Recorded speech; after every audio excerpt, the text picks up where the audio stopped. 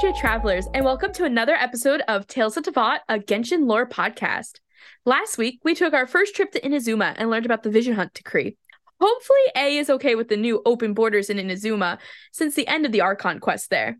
This week, we're going to ruin Beeze's day as we talk about Child with an E, Tartaglia. No. Oh, God. Additionally, I want to remind travelers to visit talesoftevat.com to see visual representations of the lore mentioned during today's podcast. Your guides have put them together for you to make things a little easier to understand. Also, we have a very exciting announcement to make. To celebrate the holidays with all of our amazing listeners and supporters and travelers, we're going to be doing a Welkin Moon giveaway. We'll be giving away 2 Welkin Moons on our Instagram account and an additional 2 Welkin Moons on our Twitter account. Travelers can enter on both channels for a chance to win after engaging with the pinned posts. We'll be announcing our winners online during our holiday special on December 21st. Travelers can learn more about the rules and regulations for entering and exactly what type of engagement you have to do by visiting us on our Instagram, Tales of Teyvat Pod, or by visiting us on Twitter, Tales of Teyvat. But now let's jump into things. So today we're talking about Tartaglia child Ajax, the man with 3 names, one of my favorite characters. But I think before we jump into any of the lore and stuff, we have to talk a little bit about Snezhnaya and the Fatui and the Harbingers. So for our travelers who do not know, Snezhnaya is the land of the Cryo Archon. It is an unlocked nation that so far we travelers don't have access to. We're assuming, based on the trailer that we saw for Teyvat for the whole game, that Snezhnaya will be the last of the 7 nations to be unlocked. Not necessarily the last location unlocked, of course. Mm-hmm. Besides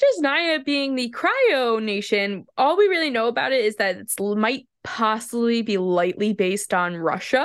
Lightly.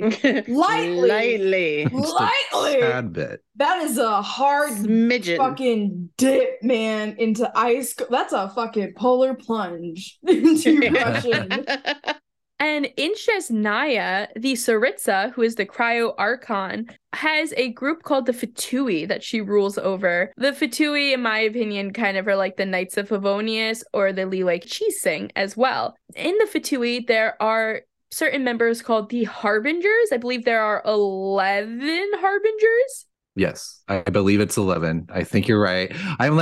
I'm not the expert on that, but I believe you're correct. And these Harbingers are considered the higher ups in the Fatui and in Snezhnaya. They are very scary people typically. So far, by the end of the Sumeru Archon line, we have met 4 Harbingers, being La Senora, Child, Scaramouche, and Dodore. Of course, though, over the summer of 2022, Genshin did release a video of Senora's funeral, where we did get to have a look at all of the Harbingers together, minus Scaramouche, because he was out doing God knows what, becoming which a fake was god. So ominous and so cool. Definitely one of the best cutscenes or videos from the game. And so unexpected. Unexpected and titled so perfectly, A Winner's Night Lazzo, which brings into many things we'll talk about later on.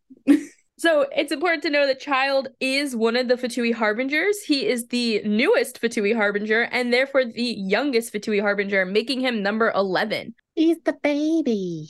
A man baby. Oh, no, it is. That's exactly why they named him that. Is because he was the youngest child. Something really interesting too than just note about the Harbingers and the Fatui in general. Within the Harbingers, they are technically ranked by their strength. So Child being number 11 means that technically he's the weakest of the Harbingers, at least in the eyes of the other Harbingers. I mean, we do beat the fuck out of him every Monday. So. Every Monday.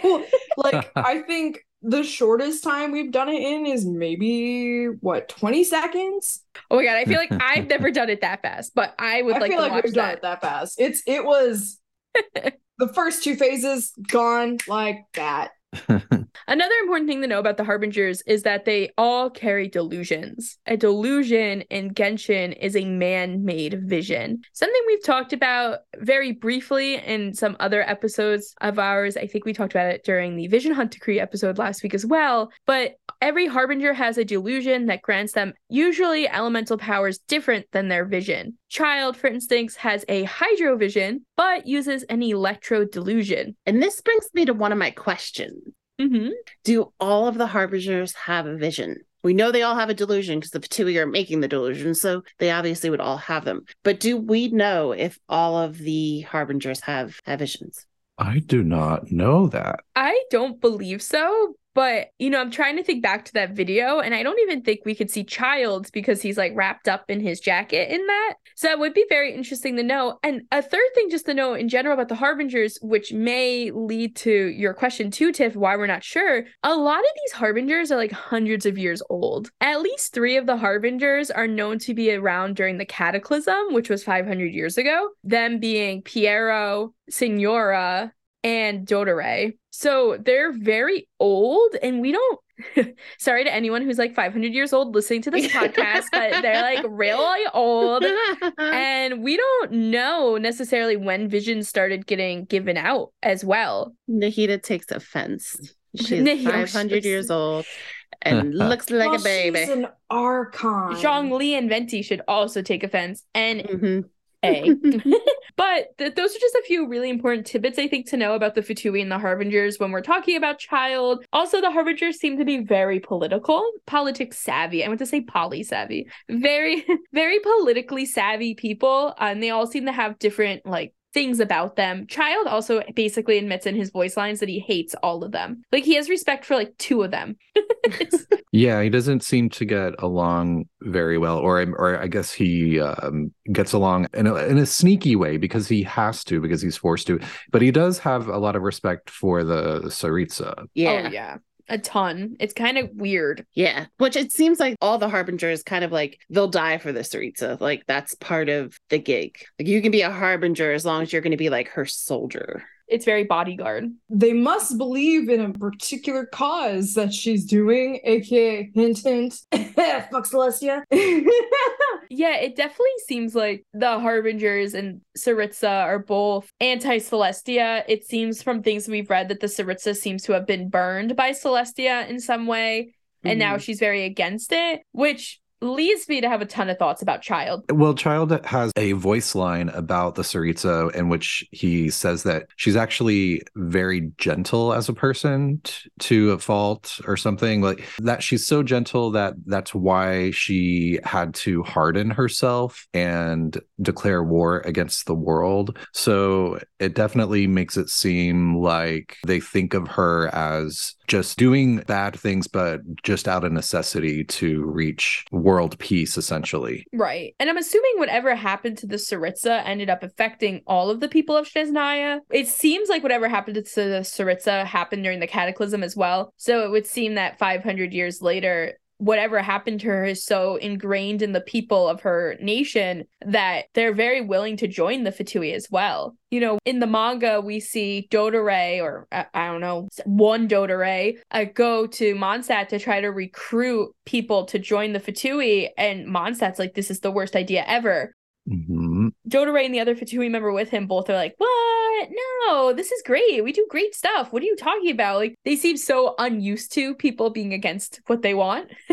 Yeah, and there's also a storyline in Sumeru that I will try not to get too deep into in case people haven't played it yet, but you basically find out that there is this grand orphanage in Snezhnaya where they're collecting orphans and basically training them. It's very like creepy, like Russian assassin storyline going on almost, where there's this whole family of orphans, and we all know that Teyvat has a lot of those, but So they're many. they're being collected by the the Fatui and raised in a certain way, very cutthroat and scary in Snezhnaya, and infiltrating different areas outside of Snezhnaya. It's very intriguing, honestly. And I think it's also interesting because in Sumeru, there's also another storyline. It might be the same storyline, but a different part of it, where they're talking about kids going missing in like Sumeru, specifically in the forest.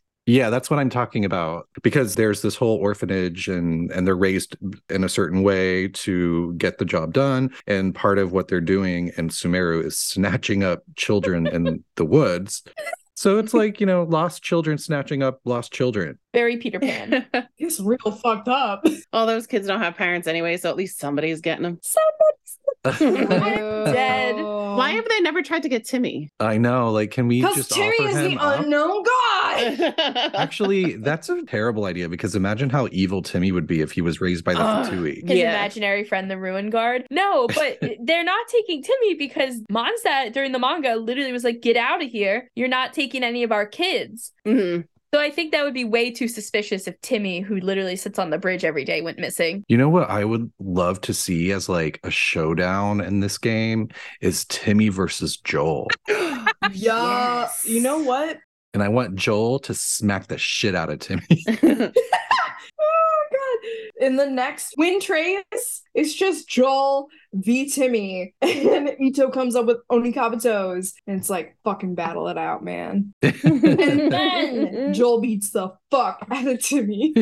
For our travelers who don't know, Joel is the little boy that you find in the adventure camp right outside of Dragonspine. For people who played prior to the Suspedo event of November 2021, Joel's father was missing, as many of you know, and Joel had no idea where the hell he was. For those of you playing post Suspedo, so post November 2021, you could see a reunited Joel and his supposed father, Joseph, talking to each other, and Joseph has quote-unquote amnesia, but I think it's just Suspedo. So there's a lot of weird things going on with kids in this game. Yeah, no, because we know that Joel's dad died on the mountain. And because you find that out during I think in the Mountain Quest chain or a part of one of those quest chains where you're looking for his dad and you find out that he passed away. So that is definitely like a whopper flowery. What? That's such a red flag. Why didn't we say anything? You're not my dad. We're just like, finger guns. Cool, bye. Good luck, Joel.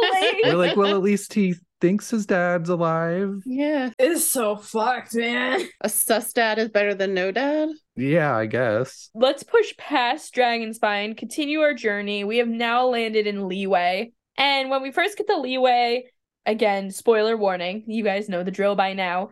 When we first get to Leeway, we find out that Rex Lapis has died. The mighty dragon has fallen. And for some reason, we have become suspect number one. And as we are running away from the scene of the crime, a certain Tartagalicious man comes and rescues us. And if he plays Lumine, he goes, "Hey, girly." I don't know what he calls Ether. Hey, girly. It's the same. I hope. Is it the same? Yeah. No, I have no idea. I wish it was. I don't remember. I blocked it all out. He really came up like he was the main character. Yes, 100%. Because he is his main character. He truly believes he's the main character in the entire world. He's as delusional as Fischl.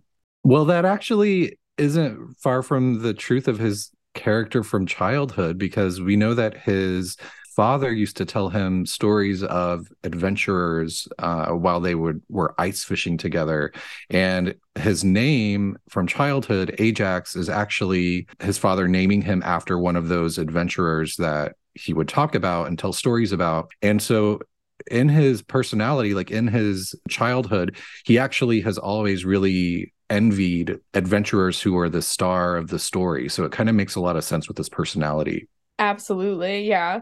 And we'll jump a little bit more into his childhood in a minute too, but Brandon is like already brought up some great points too, that like he grew up knowing adventurers and knowing how amazing they were, and he grew up like very hyper and stuff. So he kind of just grew up, unfortunately, like Brandon said, just to be like a man child. Like he is like just like the 22-year-old version of his 14-year-old self, which is great. I mean, I guess we all wish we could be that way, but we end up following Childe. He helps us escape, and we learn a little bit about him. He's got a ton of money. He's basically Zhongli's sugar daddy. We find out that him and Zhongli are kind of good friends, and I don't really remember the rest. And to be honest, I was infatuated with Childe, probably too distracted. I was like, Lumine and Childe are a perfect match.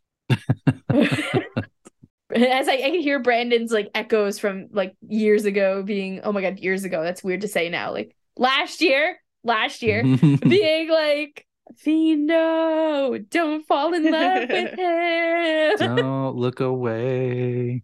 Pay attention to his actions and not his butt. I know. Meanwhile, I'm like, they're like, pay attention to his actions, and I'm like, pay attention to his assets. We have tried the poll. Oh, and we've seen his asset. if you're interested in learning more, please just go to Reddit. DM me on Twitter. I will explain. And there are several different locations that give you a better view. Send us an email, talesofdebatpod@gmail.com. We'll let you know more.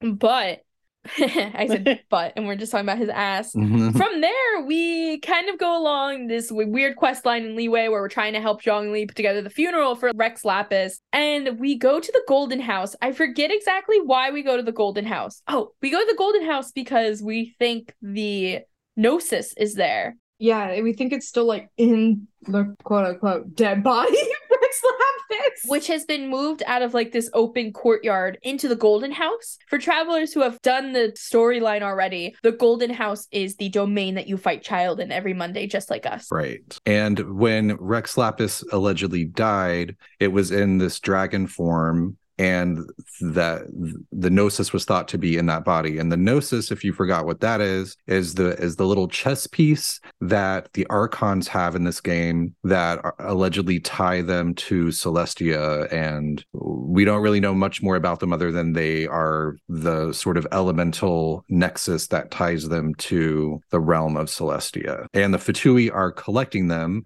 La Senora stole Ventis, and then as you play through Liyue, you find out that there was actually a contract made between Zhongli and the Tsaritsa for him to hand his over. But Childe doesn't know that during the actual Liyue storyline. So Childe is actually betraying us the entire time. And when we get to the Golden House, we find Childe also there looking for the Gnosis, which he is trying to steal to bring back to the Fatui. This was a huge emotional roller coaster for me. I was so disappointed in him. Me too. Right? Wasn't that just so unfortunate? Yeah, that and his whole thing of I'm only beating you up because I like you. I was like, oh. I know.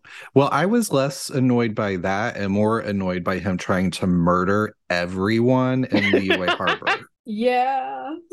Details. That was the part that bothered me, but details. Innocent victims, whatever. So basically, we go through this Golden House fight, which has 3 phases. But the first is we fight Vision Childe, which is regular human Childe with his Hydrovision. Then we attack and fight Delusion Childe, which becomes an electro version of him. And lastly, after we crash through the floor, we fight Foul Legacy Childe.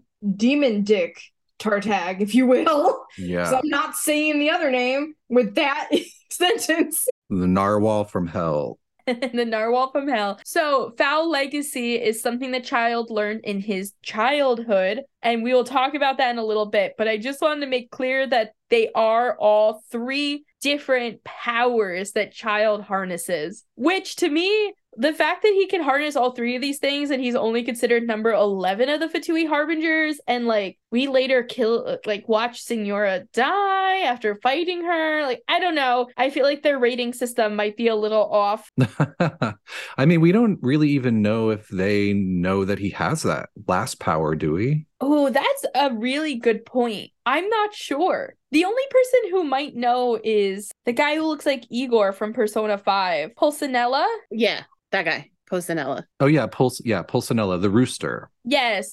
Pulcinella, he actually currently helps Childe still. So, when Childe sends gifts home and stuff, Pulcinella will, bring it to his family in Snezhnaya, and he'll actually check in on Childe's family to see how they're doing and stuff. So he might know, but you're right. True. The others might not. But we'll jump into all that in a second. After we beat Childe and he is exhausted because the Foul Legacy takes a lot out of him, and so does using his delusion, Childe is like, oh, you beat me, girly, but it's too late. I've unleashed Osile onto the people of Liyue. And you're like, what? Who? What is an Osile? And Osile is an 8-headed water lizard? Leviathan. It's basically a Leviathan.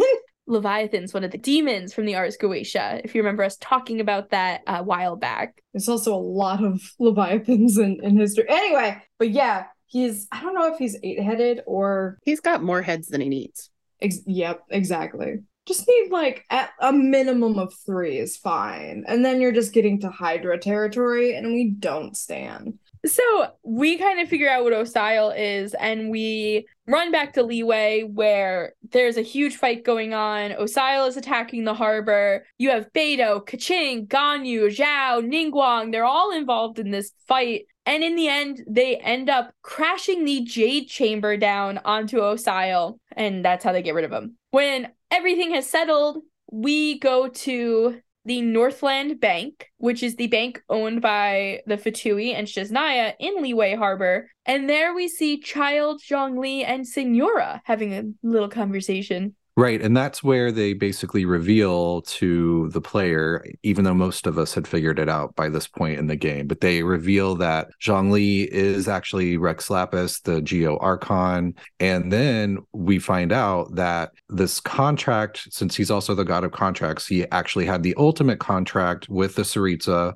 in which this whole thing with putting Liyue Harbor in danger was a part of their contract, because he was essentially testing Liyue and its people to see if they could survive and get along without him. So he could essentially step down. And La Senora is there to collect on their deal, since, you know, with the defeat of Osile, everything, and not just the defeat of Osile, but also with the agreements that were met between the Qixing and the Adepti, who are sort of in a power struggle over the future of Liyue. So them sort of coming together to battle Osile and working everything out, and how, in terms of how it's going to move forward from there, essentially completed the contract. And so Zhongli voluntarily gives his gnosis to Signora to take back to the Tsaritsa, and Childe is pissed off because he was used, you know, basically like a little puppet by Zhongli and Signora. And he really thought that, you know, at first I was kind of like, oh, well, you know, maybe he was in on it somehow, and he wasn't really trying to murder everyone. No, he was really trying to murder everyone in Liyue Harbor. Zhongli wasn't going to let it happen. We find out that, you know, he could have stopped it at the last minute, basically, and didn't have to, but that, you know, Childe was kind of used as a little pawn in this game between him and the Tsaritsa. So he's not especially happy about that at the end of that part of the game, and also very irritated by Signora. So I think he's kind of not really losing any sleep after she gets sliced into oblivion by the Raiden Shogun. Wait, can we just take a second to acknowledge, like, really what happened to Childe too? I know he tried to murder people, but not only did the Fatui betray him, not trust him, didn't think that they basically Signora telling him that, like, hey, we had this deal, and as long as, like, the people of Liyue defended themselves from your attack, we were good to go. We were getting this. The fact that he thought he was going to get the gnosis, that the Fatui were trusting him as the youngest harbinger, also as the wild card out of all of them, to get the gnosis, and to find out the whole time that, like, his higher ups didn't trust him and that Signora was actually put in charge of it. Like, that's going to be crushing to someone like him, who is so power hungry currently and so dedicated to the Tsaritsa. But on top of that, Zhongli was his only friend in Liyue. So to not only find out that your closest friend was a Archon, but to find out that he probably was only friends with you because he knew what you were up to and he had this contract, that must be so disheartening, especially for someone who is, like, so cold. Like, Childe is a very cold-hearted character. And to actually, like, open up to someone must have taken so much, and to be comfortable. And, like, Zhongli teaches him how to use, like, chopsticks, and Childe, without even knowing he's an Archon, is, like, totally willing to pay for all of his stuff. Like, I know that's why there's a lot of ships of them out there too. So I just, like, I can't imagine how bad that hurt Childe in the end too. And this is where you and I are going to disagree the whole episode, because I have a different take.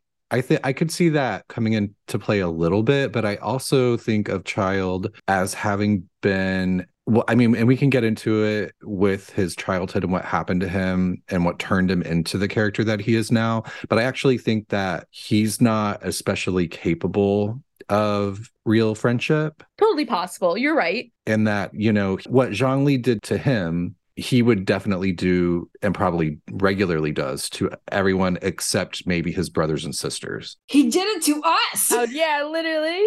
I'm really curious to see his relationship with Pulcinella and if there's something more meaty there, but I wouldn't expect him to have any, like, to me that might be like the only other person besides Skirk, who we'll talk about in a minute, that I could see him having like a real actual respect or reverence in terms of like almost like a family connection, because I think that he looks at everyone else as just an opportunity for chaos and an opportunity for an adrenaline rush and nothing beyond that. You feel like the adrenaline is the only thing he feels anymore. Yeah, maybe. I like the silence from that. Everyone's like, damn. All right, well, let's jump into his childhood then, because I think we've done all the surface level, what we know from his main storyline, really. Let's jump into his family. For our travelers who don't have Childe or haven't like looked into him at all, Childe is one of like what, at least 5 kids, 6 kids, 7 kids? I think it's 7. Yeah, it's like 6 or 7 of them. We know for sure the 3 younger ones because he dotes on them so much, and he comes up like, even in his character demo, he's actually reading a letter that he writes to Tanya, who's his younger sister. And we know that there's Tusser, who comes into play into an actual quest, and he's a younger brother. And there's another younger brother named Anthon. We think there's at least 2 older brothers and an older sister, but there's nothing that's concrete about it. Right. Yeah, so it's 6 or 7. Yeah. It's a lot. What else are you going to do in all the snow? Yeah, you're just going to go ice fishing and make babies. Mm-hmm. That's it. Maybe make soup. Just make some borscht. Like some good borscht. So assuming that Childe has, 9,000 siblings, it would seem like Childe has a very... It seems like Childe has... Why stop at 9,000? 6, 7, 9,000, all the same thing. Yeah. All the same thing. This is Genshin math. No, we can talk about birthday math. Get out of here with that shit. My crack theory math I come up with in the middle of the night to make it seem like my favorite characters have similar birthdays to me when they don't. Anyway. So 1 billion siblings, right? So many. So we can assume that his family is really close. He probably has parents that are very loving, very caring. And as a middle child, we could assume that pre the accident, Childe is very rambunctious. He's probably not as closely doted on like his other siblings. He most likely has better relationships with his older and younger siblings than his parents because his siblings are probably helping to raise him. These are all assumptions I'm making, based on typical middle child things. But his name's also Ajax. And Brandon, you had talked a little bit earlier about where his name comes from and a little bit about his father, too. Mm-hmm. His name, Ajax, comes from, I guess was the name of one of the adventurers that his father liked to tell him stories about while they would be out ice fishing. And he really would get into his feelings listening to these stories about these brave adventurers going about the land and doing brave things. And he would often imagine himself in that role. He would see himself as an adventurer out doing, the brave and wonderful things that adventurers do. And then I was a little confused when looking into this because one of his story descriptions, it actually makes it sound like when he's 14 that he runs away, but I couldn't tell for sure if he ran away or just sort of tried to leave temporarily, or if he was actually like, peace out, I'm gone, you all suck, I'm out of here. And I was a little confused because it sounded like his parents were nice, but I don't know. So, and unless someone else has, something to say, please stop me because I know I will ramble. But my understanding is that we do not know why, but Childe is running away. Okay. Very like Jean Valjean. He's got like one thing of bread. He's leaving. He is out the door. He is going God knows where. That's kind of the mystery that lies with Childe, is that when he runs away at 14, we don't know the reason why. We don't know what was causing this. Was it just him being a kid? Was it just like a middle child thing? Maybe his siblings were bullying him, or did something bigger happen? Especially knowing that the Fatui are stealing children left and right and God knows what else. Like, I like to believe that Childe was running away because he didn't want to be in the Fatui, because his father was a great adventurer and maybe his father wasn't a great adventurer, but he was an adventurer. So maybe he was trying to run away to follow in his father's footsteps, perhaps. That's what I had taken from it, was that he was running away or leaving because he was going to prove himself as this adventurer. And he, he had this great name that his father gave him. And he was kind of meek and stuff like that until he fell into the pit to hell. So he was like, I'm going to prove myself and I'm going to be the adventurer that my dad is. That's my opinion, at least. Yeah, I definitely think that's a possibility. I also think he could have been maybe chasing after his father. Maybe he tried to leave with his father on an adventure. And he, was told no. And then, big-headed, thick-headed child was like, fuck that, I'm coming. I mean, I actually think Tiff is on the right track because in the actual character story, they use the word monotonous to describe his life. So it says when he was 14, he fled his monotonous life at home with nothing but a short sword and a bag of bread in hand. So to me, that makes it sound like he was just bored. And was going off to have an adventure. I would love to know where he was going. Where do you guys think he was going? I figured he was going to Mondstadt because that's where the Knights of Favonius and the Adventurers Guild, to me, that's the place you'd go. I just haven't swayed you. You haven't? Yeah, you may have swayed me. That's my headcanon. So I'm like, you damn. may have totally, yes, that is true. I will put an asterisk next to that. I might believe it because I've heard you say it so many times. My father says the city of freedom is fun. Oh, it's fun, all right. So, we keep alluding to Childe falling into hell, the pit, the accident. What happens to Childe when he's running away? Like, he fucking falls into the abyss like a dumb fuck. You think you noticed that hole in the ground? Well, so he was running away from bears and wolves, which is hilarious because how Russian. It was like, yes. Being pursued by bears and wolf packs, running through a snowy forest when you're 14 years old. As Vidanzia, you die now. And he actually lost his footing. So I don't think it was that he didn't see it necessarily. It's that he was a little clumsy, which is interesting, when you look at him now. And he slipped and fell. I guess there just happened to be a bottomless crack in the Earth's surface because he fell in it. He fell into a crack? A booty hole? It was Jean Lee's booty hole. I believe it. But what's really crazy about this is that his character story also mentions that perhaps one should say that this dark realm had sensed the burning ambition in this boy's heart. So to me, it's very sus, and it almost sounds like that crack opened up like a flower on purpose, like to try to get him, which is really something that I've never seen before researching this, where it makes it seem like the abyss, I mean, I guess we have sort of touched on it a little bit in the Abyss episode, where they do sometimes use language to describe it as almost like addictive.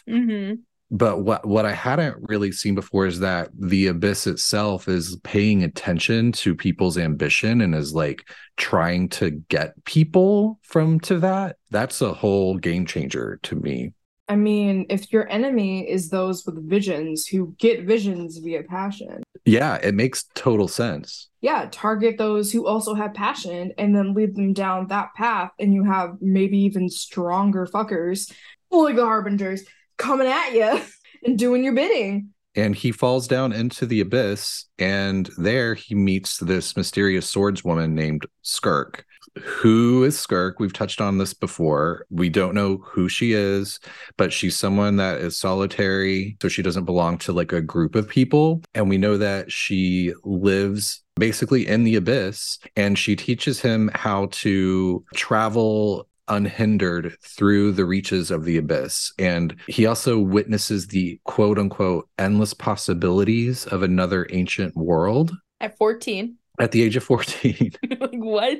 And Skirk teaches him his whole fighting style. Allegedly, she's the one that teaches him the foul legacy transformation that he does as the third phase of his domain fight, which makes no sense to me whatsoever in terms of what happens to him when he does the foul legacy transformation. It knocks him on his ass afterwards. He is exhausted. But yeah, I just find this whole story is like insane. He falls into the abyss. There's this strange swordswoman there who is super powerful, teaches him these abyss techniques, shows him how to go through the abyss unhindered, whatever that means. I mean, is he like going through portals? Is he being poisoned by the abyss? It says that she nurtured the ability to stir up endless havoc from within Ajax's trouble-mongering nature. So it really sounds to me like this Skirk person was sort of preying on his worst, impulses and, almost like turning him into something evil. And I'm sorry, there's a few voice lines in his stories and in like some character lines about him. One with the foul legacy, they call it the power that he's inherited. So it's not his power initially. So they are suggesting that whatever power he has was originally someone else's. We don't know whose. Is it originally Skirk's power? Is it originally a Conrian power? We don't know. What if it was like a masterless vision that he found in the abyss? Could also be possible because it is known, I'm pretty sure it's known that Childe got his vision when he fell in the abyss. Like he woke up. But what if it's like a corrupted gnosis?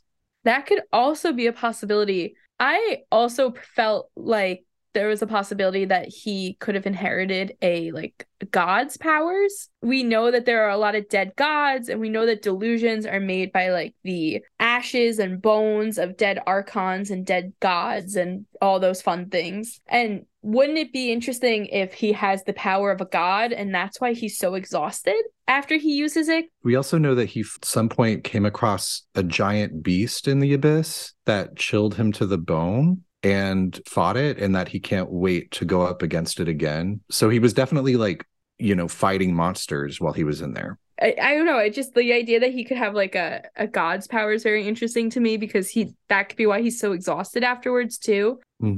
And using a delusion, I'm sure, with that on top of it would be very bad. But that's just a thing I have in my head. I'm guessing it's not Skirk's power because he mentions that he's hoping that the next time he goes up against her, that she won't be able to beat him with just one hand now, because I guess she's that powerful that she can fight him and win with only using one arm. Isn't that terrifying? After fighting Childe? Yeah. Also, another voice line that there is about the Vow Legacy, I believe it's Dainsleif says it in Childe's like character trailer, that it's a power that he doesn't fully understand as well. There is a chance that Childe himself really doesn't 100% know where he's gotten this ability from, which is kind of scary as well. Like, what the hell is happening in the abyss? Right. But Childe goes through all this training, fights with Skirk, fights these monsters, and Childe is down there for 3 months when suddenly Childe is not in the abyss anymore. He is in the forest back where he fell. There is no note of how he got out of the abyss, mind you. And his mom and sister find him and say that he's been gone for 3 days. Yeah, that weird abyss time frame. We talked about that in an earlier episode too. It's still so crazy to think that time runs so differently in so many aspects in the world. And I think it offers up an idea that even with the traveler, we could be, we're saying 500 years, we're saying it's, we know our linear time, but we don't know what the time is for anybody who's been above ground, below ground, in another world. It could be totally running on its own timeline. Which is also horrifying. Very much. It makes me wonder how long the Abyss twin in this game has been around, because we don't really know how much time they spend in the Abyss. We know that they hop through these Abyss portals to go to different places within Tevat, but I mean, how long are they hanging out in the Abyss? Because if they go through the Abyss portal and let's say they go, from Mondstadt to the Chasm, and it takes a few days, well, a few days is a few months. So how long has the Abyss twin been sort of going through their Leader of the Abyss adventures? Right. That's also a really good point. Like, do they think they've been in there like for thousands of years? Maybe, yeah. Probably. And actually, have they been? Like, 3 months and 3 days, at a 14-year-old would make a little bit of a difference. But if it's a longer period of time, you're aging so much faster in the Abyss than like exponentially. So I just had like a thought, like, is that how some of them get to be so old but look so young? But it would be the opposite. They would look really old and be young. I mean, we don't know how that fucking works. You could just not age in the abyss at all. Yeah. Might not age in Tavat. Oh, God. You pop out that age and you just stay in. The second you enter Tivat, you freeze. You're always going to be 20. Congrats. Yeah. So I do want to just bring up Pulcinella again, as we're talking about, Child's family. We learned through his storyline that he's very close with his family. He will go to the depths of hell to rescue them. And when Child is originally brought back by his mom and sister, he has all these very dangerous, violent tendencies, and his family decides that he should not live with them. He is too dangerous for the family and for the younger siblings specifically, and they send him into the Fatui, where he gets noticed by Pulcinella. Pulcinella is one of the Harbingers, and Pulcinella then starts to help him rise up in the ranks of the Fatui and quickly join the Harbingers again as the youngest of the Harbingers. Child then becomes very different than the other Harbingers in the fact that he likes to be out in the open, he likes to make everything a game, and he's one of the few Harbingers that leaves Shnazdaya often. And because he's always gone, he's always sending some stuff back home, and Pulcinella actually goes and checks in on his family for him. And Child's father is supposedly sickly now as well. So I do wonder if that will be something that comes up in a future update. We know his father was the one that actually handed him over to the Fatui because of all the trouble he was making in their village.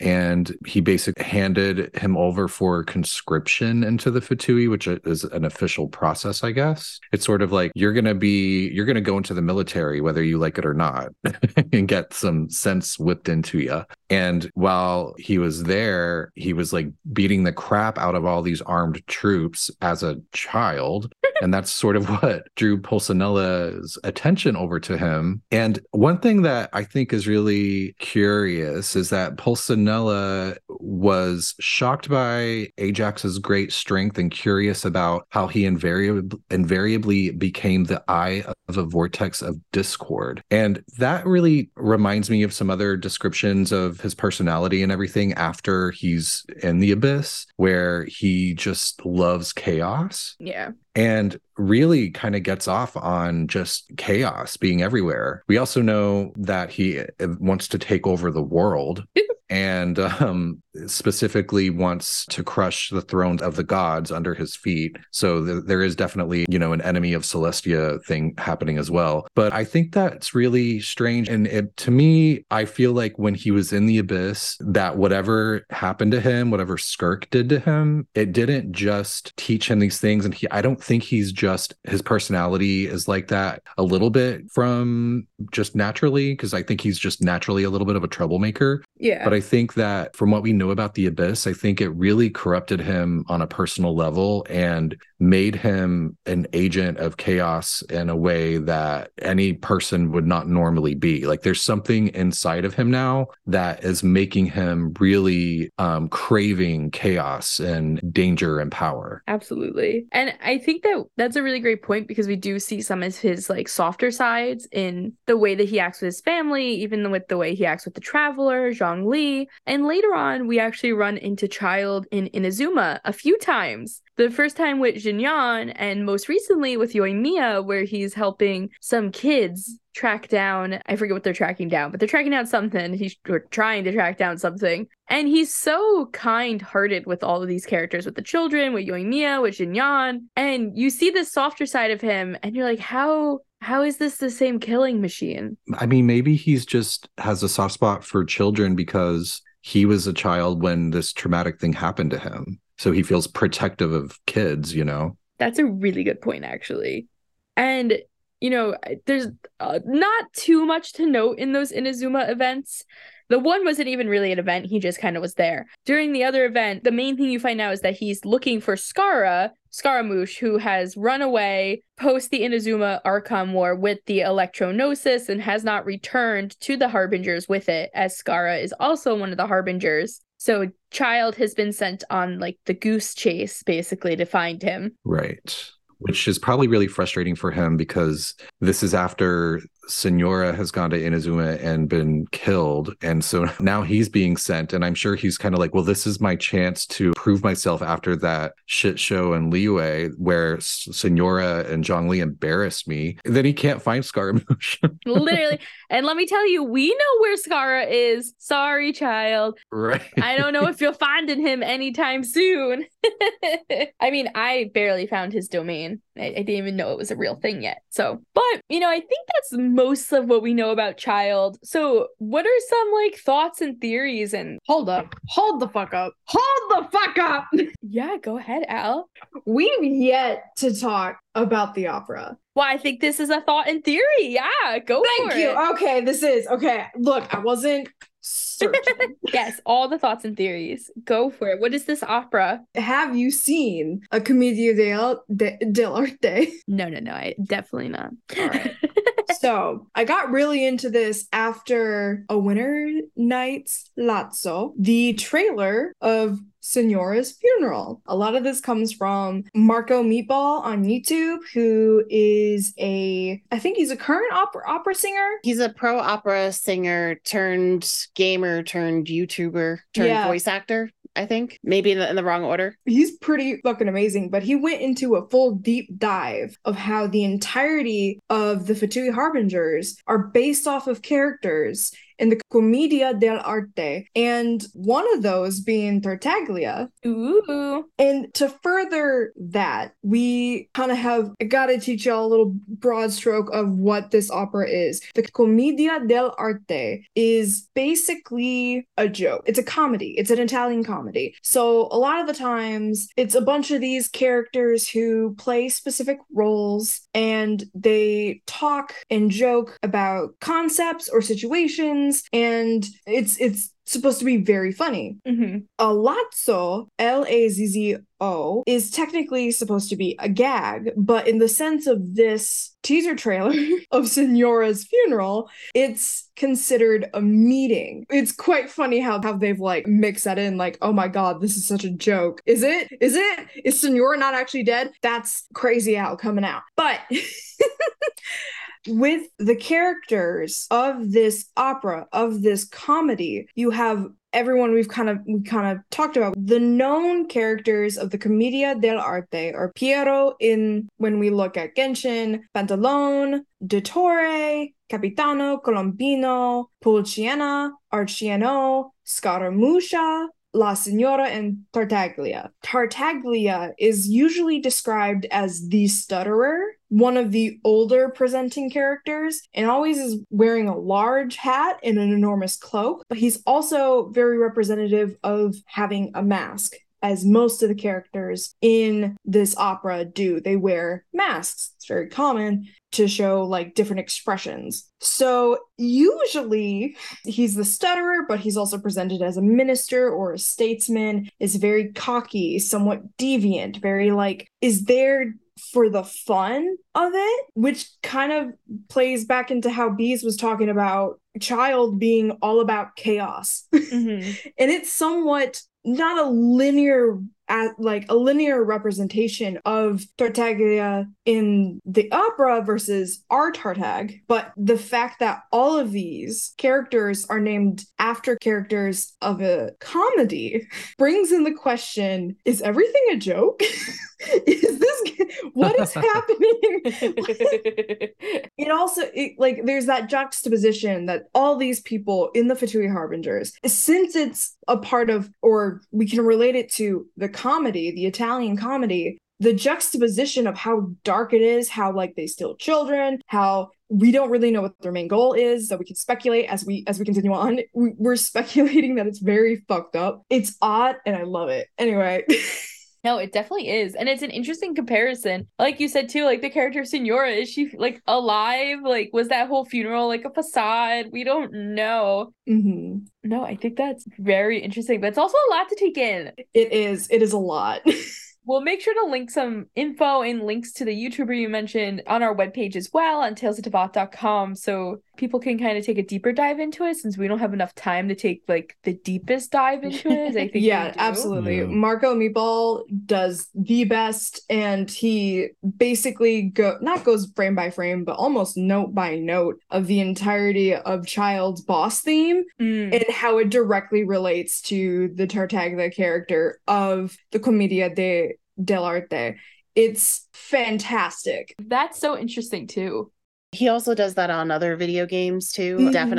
Definitely worth a check. Oh, absolutely. That's fascinating. And I wonder why they chose this Italian theme for these characters who lives in a Russian themed area. That is a wonderful question, B. Because there are multiple different ballets they could have like taken from. Like the Nutcracker? No. Yes. I mean, they could have taken a Tchaikovsky ballet, which would have been Black Swan. I would have preferred that, but there are multiple different like ballets they could have played with. But I think the opera is kind of connected to how Yun Jin is also all about the Chinese opera and performance in general. And then we have multiple different characters that perform maybe not opera but cultural dances or types of cultural music. It could have also like been a way for them to like, they may have been like, damn, we are really pushing the Russian thing here. Maybe we just need to flip it up a little bit so nobody gets too mad. Right. I mean, understandable. Yeah. Well, but see, we also know one thing about the Fatui Harbingers, and one of the reasons that Child doesn't especially like dealing with them is that they are more like clandestine in terms of like the way they approach battles, and their shenanigans that they're always doing is they're very manipulative and conniving, Right. And sort of do things under the surface. So I love that they do have this theme of that's like very farcical, and like they're all wearing masks, and some of them are like fancier, but it all is at the end of the day sort of a comedy. And Child is very much like the wild card in that he is very direct about like, I want to battle you, and I want to battle you, and I'm gonna like come out to your face and do it, except for the whole Liyue storyline in which he did stab us in the back a little bit. I think that's something that kind of fits really well is this ha Italian comedy where people are wearing masks and wearing fancy clothes, and you have these harbingers who are going through these manipulative channels using their contacts and being really sly about everything that they do. I think that's a really nice juxtaposition. Can I also throw out a random crackpot theory? What if they are based on an Italian comedy because their whole goal is to take down Celestia, but it's actually not Celestia behind a lot of shit? So it's like, it's Italy?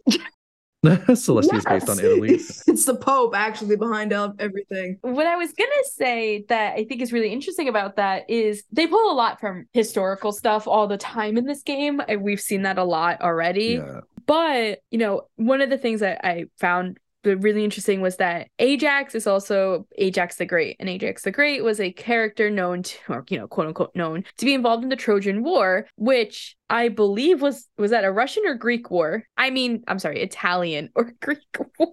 I believe it was all the Greeks. All the Greek. During the Trojan War, there was a character named Ajax the Great, and he was involved in the Trojan War, said to be like with the Trojan horse, and his brother was a very skilled bowman named Teucer. And I find that very interesting because, Ajax has a younger brother, Teucer, that he adores with all of his heart. Honestly, I think Teucer captured all of his hearts when we babysat him during the storyline. And additionally, Ajax's worst combat skills with the bow, and that's why Tartaglia is a bow user, because he is trying to become better at it. So he finds it more like invigorating when he like kills someone with a bow, because he's using skills he's not necessarily good at, which is also very frightening because we have yet to see him fight with anything besides his like water daggers. But I think what's interesting is that they are pulling from Roman and Greek influences for the Harbingers. And Al, you've mentioned a lot but in the past that Celestia, which we get a very quick glimpse into on our loading screen, is very like Greco-Roman looking and Greek looking, right? Yes, specifically because Doric columns. And here's the thing. I know I bring that up a lot. I only have so many opportunities to get to say Doric columns. They're not necessarily Hellenic columns because they're not as decorated. I mean, we could say the gold embellishment is decoration. Either way, it's a lot of white marble. It's a lot of, these very specific and artfully cut designs that make it very Greco-Roman. So there is one more thing I'd like to say, and I know this is going to be like the most unpopular opinion, probably, but I headcanon very much that Childe is anti the Fatui. And I have a few reasons for that, and I know some of them are biased because he's like a main character in my fan fiction, but I truly believe that Childe was running away to become an adventurer. I think that wholeheartedly could be true. And that when he ran away to become an adventurer, he was hoping to leave behind this world of the Fatui. We don't necessarily know why. I would like to believe that he was seeing kids getting kidnapped and he didn't like that. And maybe he was trying to find a place for him and his siblings to start fresh, start anew. Like maybe he had a goal of like coming back for those younger kids. I don't know, of course. I have no facts behind this. I want to just put that out there. And I think that, when Ajax comes back and he's this trained fighter and he's told that he's a danger to his family, this love and adornment for his siblings kind of makes him feel like he has no choice but to go into the Fatui because he feels like he has to protect them still. And then to see all the crazy stuff that the Fatui are doing and specifically doing to kids, and knowing that he has a sickly father, his siblings could hypothetically become orphans at any time. If I wouldn't put it past the Fatui if their sickly father died to kill the mom. Like, I'm sure Childe wouldn't put it past them either, especially knowing that they all have the same blood as him. Like, are they all possible of killing? Possibly. I don't know. Tusser, definitely. I don't know about the others. But I like to believe that he's trying to take down the Fatui from the inside. That there's something going on there. That he's not a big fan of the Fatui. Or I also like to think that if he's not trying to take down the Fatui, he doesn't agree with the Fatui and is simply using them for information. Like almost as if he's using his like political power to get the things he needs to accomplish his own personal goals, which seem to be fighting Skirk and getting revenge on what happened to him as a kid. I like the idea that he's not a fan of the Fatui. I don't think he is. I think that he ultimately wants to be rid of all of them. So I do like that idea. I don't think that he's trying to take them down from the inside necessarily. I mean, I do think he wants to take them down eventually, but I don't think that's like why he's there. Right. Okay. I think that he is there just because of the Tsaritsa, and he just sort of sees them all as like sort of in the way. But I do think that his ultimate goal is conquering the world. And I think that somehow got instilled in him when he was lost in the abyss. But I don't know. I really like that idea that he is going to turn against some of them. I just don't know if it's going to be for the same reason that you're saying. But I do like your theory. I even went as far as kind of pulling in what Tartaglia means in Italian, which is the stutterer. It's a literal translation of it. And just kind of looked at it and said, well, could this actually be? He started as this weak kid. He went to the abyss. He became this crazy person, joined the Fatui.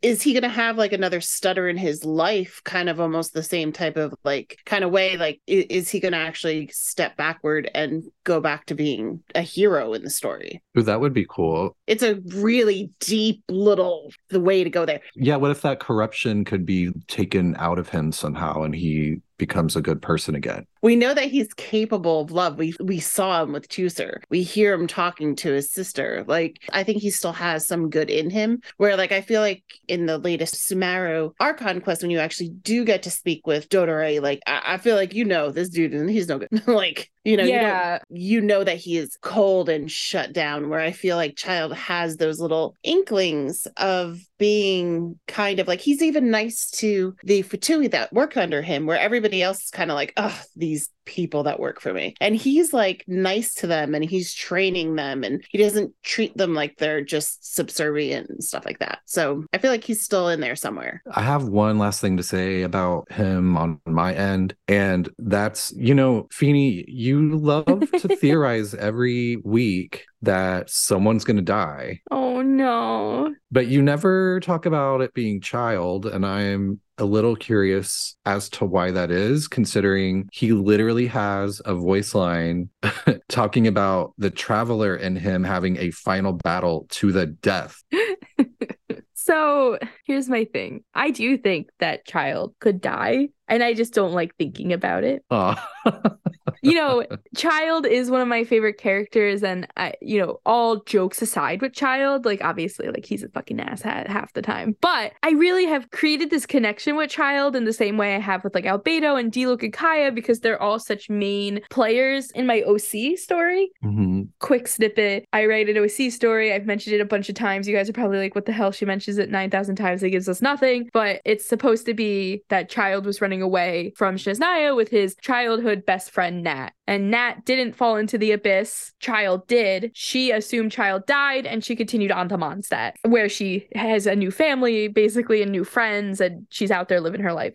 And she'll one day run into Childe again and want to murder him for lying to her for so long. That's a whole thing. But I think because of writing the story and, personifying Childe in the way I want him to be for my story, that I've just become so attached to him. And the idea of him dying is very, like, painful. But I could see him having some, like, change of heart. And I could see, like, him sacrificing himself to save the Traveler, to save Zhongli, to save his family, possibly even to save Pulcinella. He is slowly making these new friends across Teyvat too, in Jinyan and in Yoimiya as well. Who knows what other friends he's making? I'm hoping he'll make a Sumeru appearance shortly, but we don't know. And so I definitely think Childe could die, and I think there's a high probability that it will be like self-sacrifice almost. I feel like him and Scaramouche have like the same level of depression, except Childe pushes it all in and is like, I'm just gonna murder instead, yay! And Scara has kind of reached a point where he can't do that anymore. I mean, he's like hundreds of years old, so it makes sense. But Childe hasn't reached that breaking point yet, and I don't think he's lost enough besides losing like himself to find that point. He's never lost a friend, he's never lost a family member yet that we know of. He's only lost his inner self, which is horrible, but he obviously never went to therapy and dealt with that.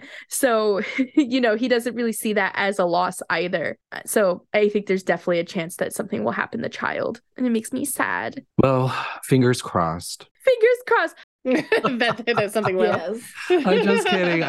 He's like, fingers crossed he's gonna die. And I'm like, fingers crossed he's not gonna die. Let's hope it's in the next update. Wow. Scar and him just get into a duel to the death, and Nihida's like, yeah, kill him. Just do it. It's fine. Fucking kill. Yeah. For all of our travelers as well, if you're interested in Beanster's OC story, you can also find that linked off of, it lives on the same website as Tales of Teyvat. So if you just check out our pages, you'll see a link over to Tales of an Ex-Chesnayan. Give it a read. Yeah. TalesoftoThat.com. If you haven't read it yet, motherfucker, why? Especially if you love Albedo romance, you're definitely going to want to check it out. It's very subtle cuteness. Yeah. It's so wholesome. Not at all what I would do, because I like evil. But we get there. Don't worry. She hasn't even met Childe yet. Again. That's right. But Al, yours would just be smut. True. I am a sleut for smoot, if you will. But on that note, I do think that's all the time we have for today. I just want to give travelers a quick reminder that we will be doing the Welkin Moon giveaway starting right now on our Instagram, Tales of Teyvat Pod, and on our Twitter, Tales of Teyvat. You'll have a whole week to enter. We have some more information on our social channels right now on when deadlines to enter, what counts as an entry, blah, blah, blah. So make sure to follow us. Make sure to check it out. We'd love to be able to celebrate you for supporting us. So please do that. Also, if you have any comments, questions, concerns, theories, things you didn't like, whatever it might be, please feel free to give us an email as well. talesoftevatpod@gmail.com. We would love to hear from everyone and see what you guys are thinking. Otherwise, please join us next week when we take a step back to Mondstadt, the city of freedom, and talk about Duvall and the dragon. Duvall and these nuts! Otherwise, travelers, safe journeys. We'll see you next week. Bye, comrade nerds.